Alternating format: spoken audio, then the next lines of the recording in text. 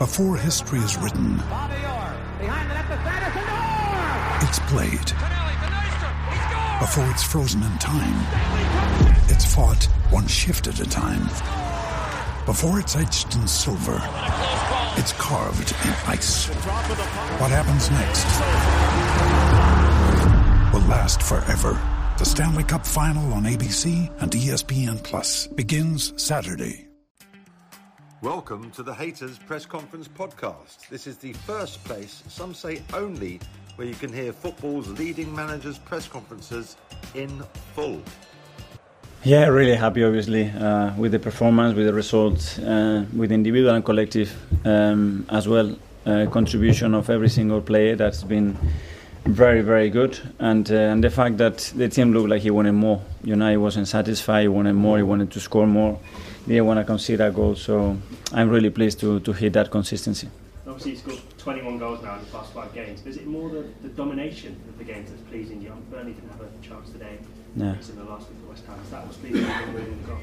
Yeah, obviously, that we want to dominate the game and playing the opponent's half as much as possible. I think the thread, the purpose, the activity of and the connections of the players at the moment is flowing, and they really want it, and we have momentum now, and we have to maintain it.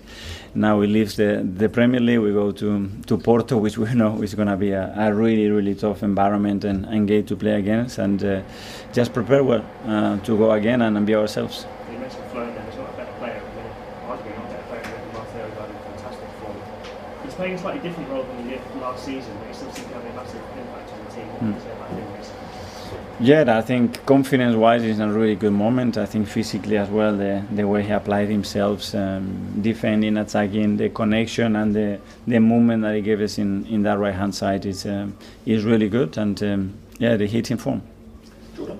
Mikel, 6-0 last week, 5-0 this week. How important is it that when you're dominating games now, you're managing to kill it and really add to the goal difference?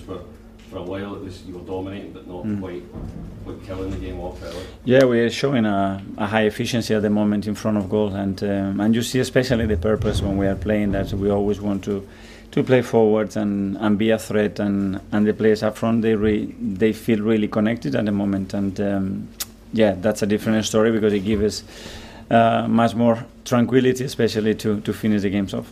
You say tranquility in a title race where the stress is there for the players. How important is it that the whole game they're not in it for 90 minutes, that you can maybe switch off a little? We cannot think about that. We have to think about playing with that energy, with that enthusiasm and aggression in every game, and still so far the only thing is to maintain this momentum, to earn the right to win games, and the focus is there. What is coming afterwards, we will see. Mikael's second goal, another right foot finish, is becoming a bit of a trademark. Did you do a lot of work maybe over the last few weeks or months to make it a bit more? Yeah, we tried our players to be unpredictable, and I'm sure that the opponents are looking at us a lot, and we have to find ways as well to create them problems. And he has got this ability, and he trains a lot in many different situations when he's in and around the box, and today had 2 brilliant finishes again. Okay, question at the back there. A lot of people are talking about Foden and back in this week. Does this motivate SAKA to show that he's on that level too? I have no clue. A question for him, but I don't think Bukayo needs much motivation. Okay, we'll go for Mikel, sorry. Yeah.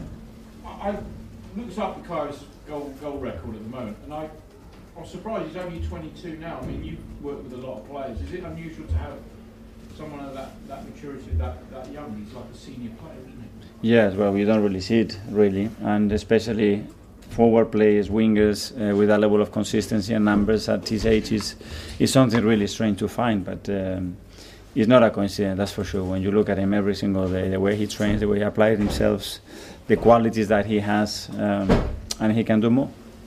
Okay, finally we go to Mike. Mike. When Martin scored the first goal, he seemed very quiet, he cupped his ears. Do you think some of the criticism that he had for over celebrating against Liverpool, do you think that has played a factor? Maybe he's a bit more business-like after hearing that. I don't know. I didn't notice that he made that gesture, but he was really happy in the dressing room. The way he played today, again, I think he was exceptional, and I don't think he needs to send any message. He needs to be himself, and he needs to do what he feels. And if he feels to do something, do it, and then you deal with the consequences, because some people are going to like it and some people they won't. But we really like him. Okay, everyone. Oh, finally, yeah. Just one more question. I mean, Arsenal, they can't seem to stop scoring at the moment. Even at 5-0, like you say, they were pressing for the goals at the end as well. Is that indicated just how hungry Arsenal are this season after falling so short last season? Yeah, we do want more, and we know how important is the goal difference and to be up there. And every play that you bring, is whether it's 1 minute, 30 minutes, the contribution that they are willing to give to the team is really positive, and let's keep doing it.